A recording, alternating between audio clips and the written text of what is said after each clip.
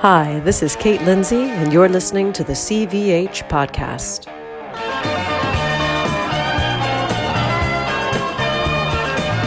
Yeah, good morning. Good morning. It's Monday, May 10th. This is the CVH Podcast, and thank you for being here. This is episode 60, because you care. I don't care. I bought a house. That happened. It was like our third trip back up to DC suburbs. And, we went with a plan. We wanted to see some houses. And my God, did we ever. It was really just like a well-executed plan between my wife and the realtor who's working for us. Like, they had a huge agenda, and we knocked it out. We saw 12 houses. That's no joke. Like, going in and out of 12 houses with a 6-year-old, almost 7-year-old, and trying to, take it in. Like, can you live here? Does it have what you're looking for? Is it like a million... There's a million things that you're looking for, and then every house is missing one of the big ones. There's just no way. Unless you build your own, it's impossible to have everything you're looking for. And this is clearly first world problems. Don't feel bad for a second, but it is a nutty time. And for how easy it was to sell one, we're paying the cost of that in buying one. It's a weird time, but it went on for a while. We saw the one we ended up with was the third one of 12, and it's where my brain kept going. Everything after that was sort of being sized up to that one, and this was by far the best investment. It was expensive, but not as overpriced as most of them, and this is where my calm came. Because you just don't know, you're waiving inspection and appraisal, and so you sort of have to go on what else is in the neighborhood, what else is it sold for. And so this, the value of this house was a lot closer to the appraisals of houses in the neighborhood, which is good. I don't mind an expensive house. I just don't want one that's overpriced, if you know what I mean.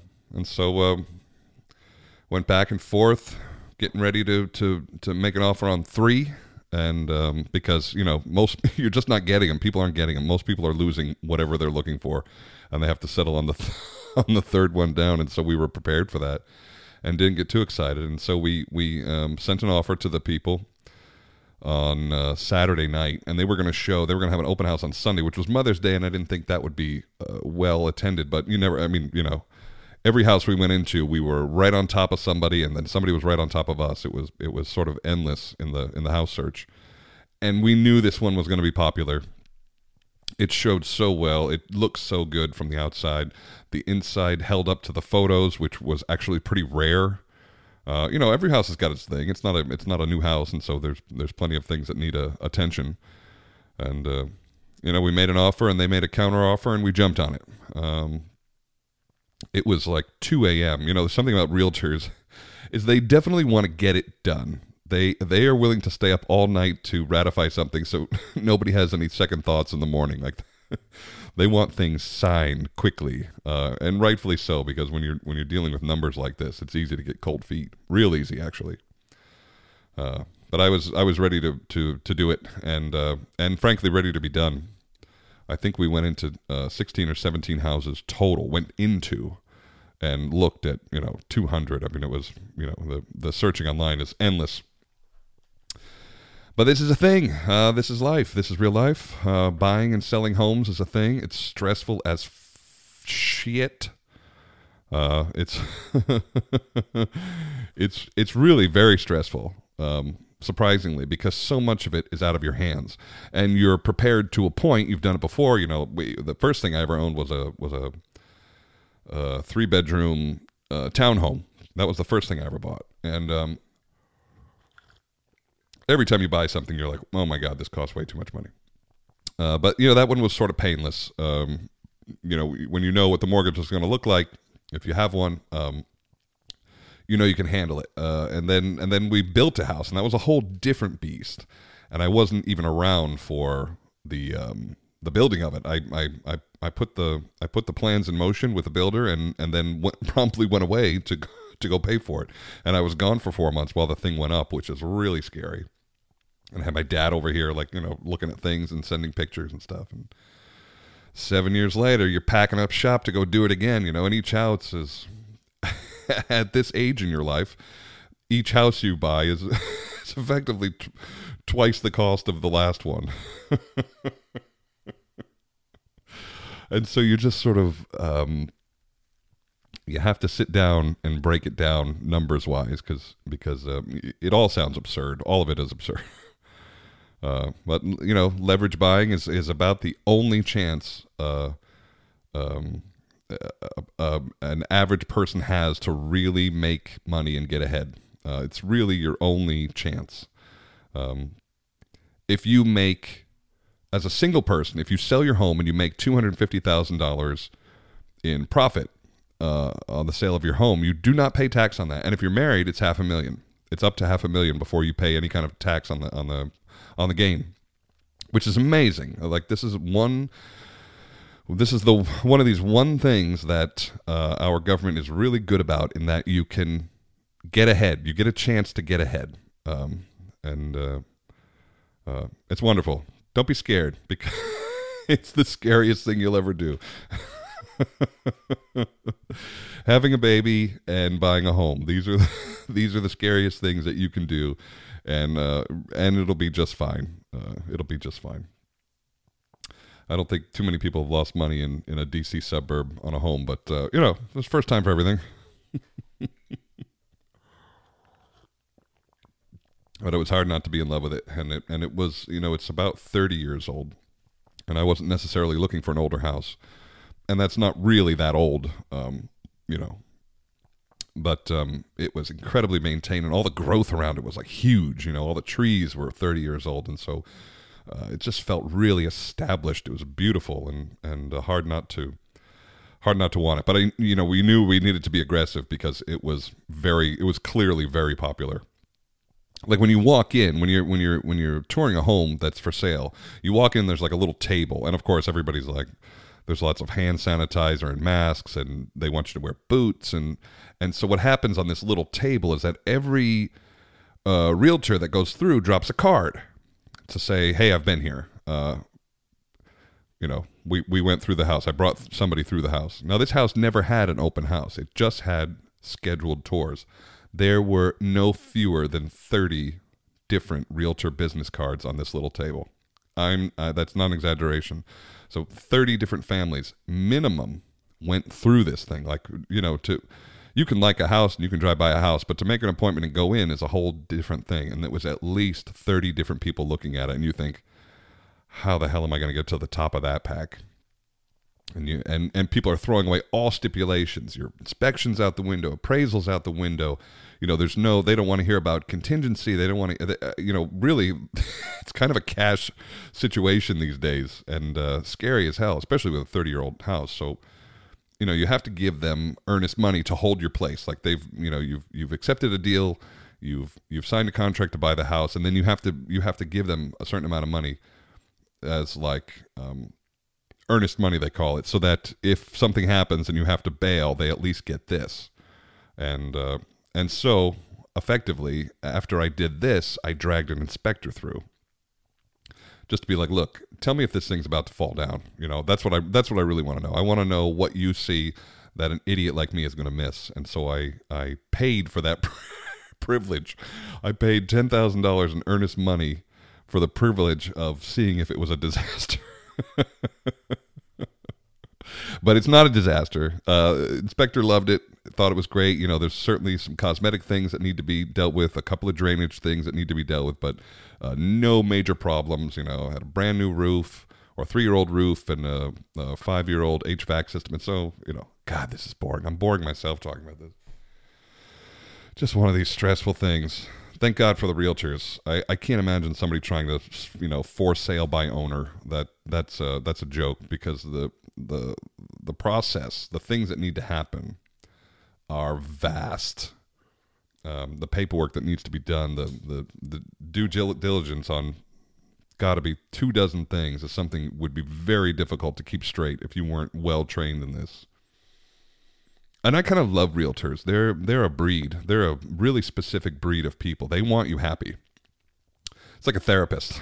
They're here to make you happy. They're not here to judge what makes you happy. They're just here to make you happy. And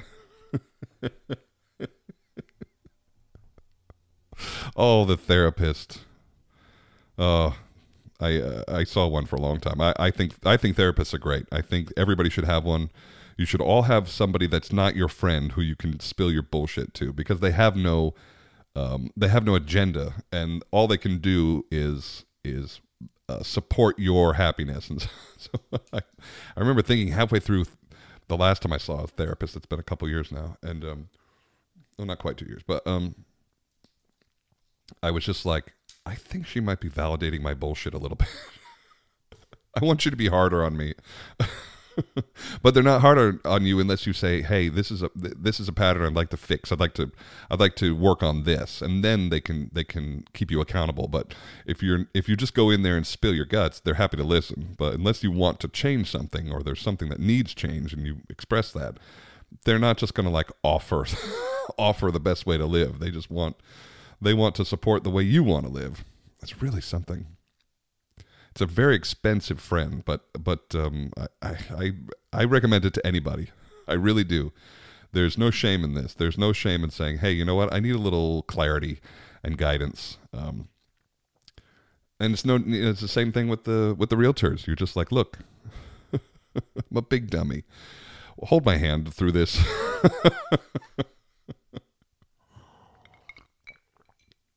Oh man. But anyway, beautiful home, beautiful neighborhood, close to school, very close to a fantastic airport for me, and so it's all good. Seems like the hard part is over. Packing and moving is stressful, but that's just putting stuff in boxes and then paying somebody to move them. It's not rocket science, and none of it's rocket science. But I do appreciate the mentality of realtors. They are such positive people, and I don't think you can put it on. I mean, maybe sometimes they have to, but I think their enthusiasm for this business, it's the only way they're going to be successful. They have to love it. They have to love the hustle, because it is serious hustle, and there's really almost nothing you can't ask them to do. They are. You want to see 12 houses in one day? She like clapped her hands and said, let's get to work. She said, my record's 14. Let's do it. You need these kind of people, and I kind of relate to them. I sort of relate to that go-getter attitude, the die trying attitude. And I appreciate it, being mirrored back to me. You're like, yes, that's right. We are going to be the aggressive ones. We are going to be the ones who get this. Even if 30 different families walk through this home, like I'm getting this one. I love that. They're killers. They're killers like us. At 2 a.m., we sealed the deal, and you're like, wow, this person is still working for me at 2 a.m. And this is not the person listing the house. They don't get the full commission. They just get a piece of it. They worked hard for that. She earned it. She earned her commission there. I think a realtor's job's never been easier right now, because there's no deal to be made. You just say, I'll take that one, and then you have to give them everything you ever had. Oh my God. Real life is funny. Real life is funny, everybody. So often we're living in this fantasy world. I'm often in my fantasy world. On the road, a suitcase, opera house, some glorious city somewhere, planes, trains, and automobiles, and made to feel important and all that stuff. But it's fantasy. It's not reality. Reality is when you're on the phone with the realtor at 2 a.m. going, please, did we get this? Is this a done deal? Am I going to be homeless? Like, I've already sold my house. I have to find the next one. Like, the clock is ticking. The clock is ticking to homelessness. I remember my first year in Chicago, there was a baritone that came through named Kim Josephson, and I don't know if everybody knows that name, but they should. It was a fantastic. He was a Verdi baritone, but more on the Donizetti side of Verdi baritone, just like full-throated but still glorious. It wasn't labored. And a really sweet guy. And I remember chatting him up like we did. Like we would just sort of stalk. We would stalk the second. I don't want to say that. We would leave superstars alone, but we would sort of really get in the business of anybody that wasn't the superstar. And not to say that he wasn't incredible, because he was, but he was accessible, and he was happy to talk to us. And he had young kids that were close to our age, and so he was very easy to chat with. And he told me that he had recently bought a house in Oklahoma. And I remember asking him, like, really, Oklahoma? Like, what? What's the draw? We have to travel. Why wouldn't you be in a big city? Why wouldn't you live in a city that at least you worked?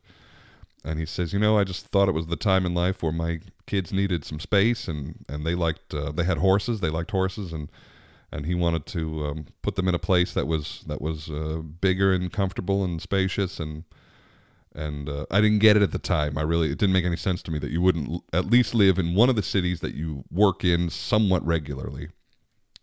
And now I get it. Now I get it. Now I get this draw as you get older to have a little more. So stupid. You think you're not going to get caught up in regular life, and then even though you're in the fantasy most of the time, you still get really caught up in regular life.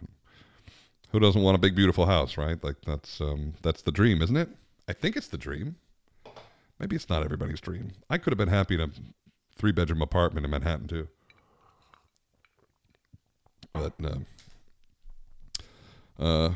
yeah, that's the current deal. I'm going to be Washington D.C. suburb resident very soon. Staying in Virginia, of course, just doubling my taxes. That's all.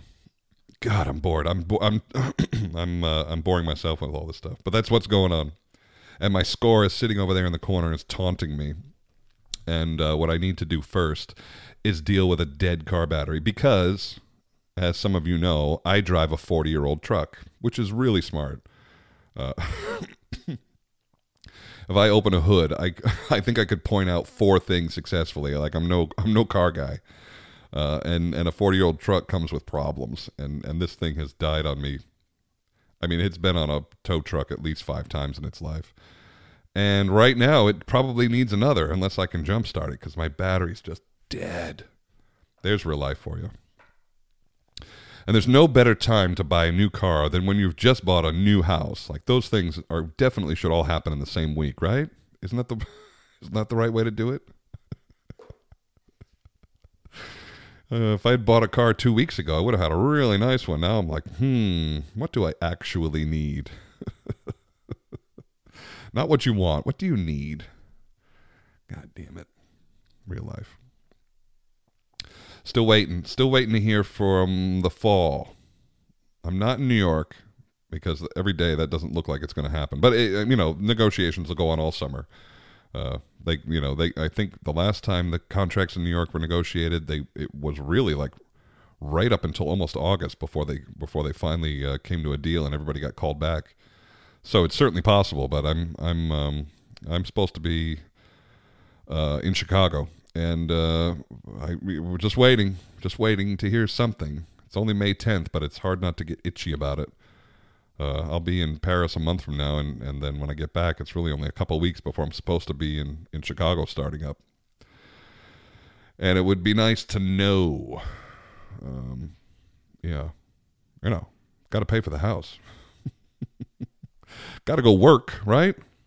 Eventually. Worked some. Even got paid. The international wire transfer is always a thing.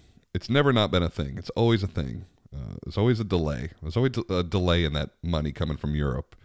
You often need to remind people, like, oh, hey, is that coming? And they go, oh, yeah, it's coming.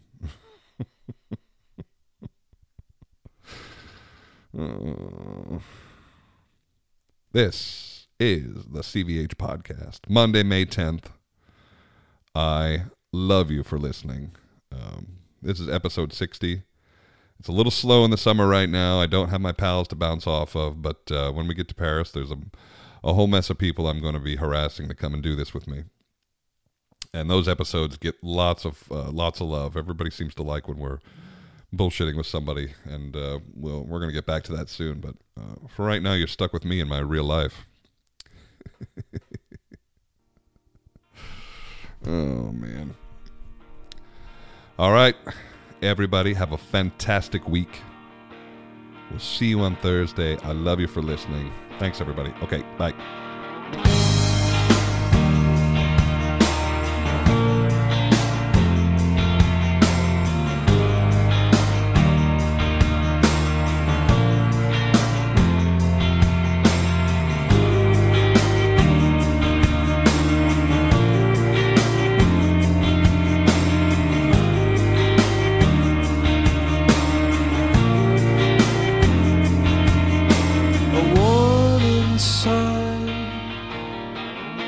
I missed the good part that I realized. I started looking and the bubble burst. I started looking for excuses.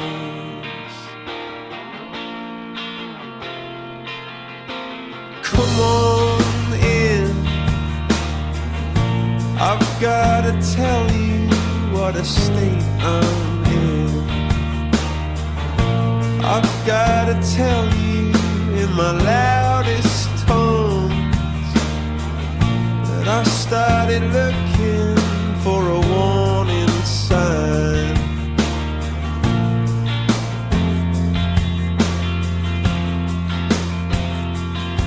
When the truth is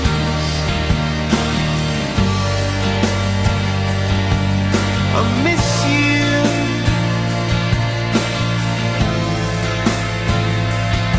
Yeah, the truth is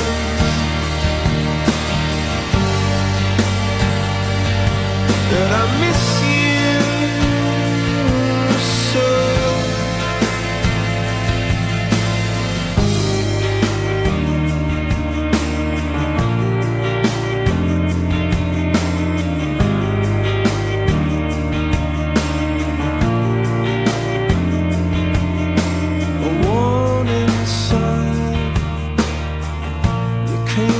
To haunt me, and I realized that you were an island and I passed you by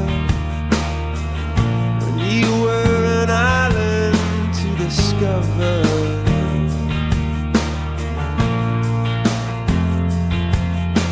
Come on in, I've gotta tell you what a state I'm in. I've gotta tell you in my loudest tones that I started looking for a warning sign.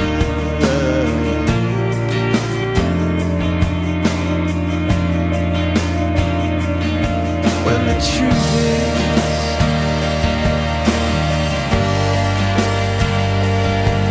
I miss you.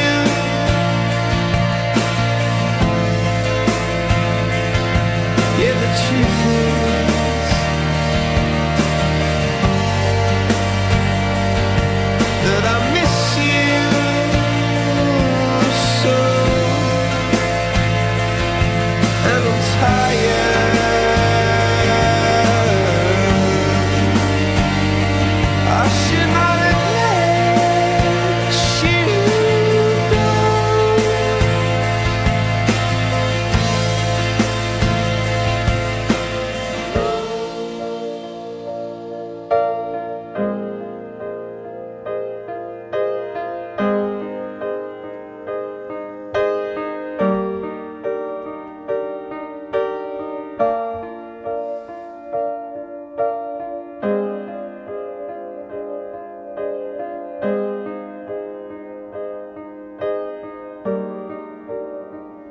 So I crawl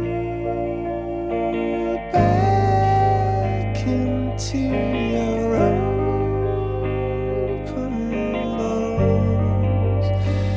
Yes, I crawl back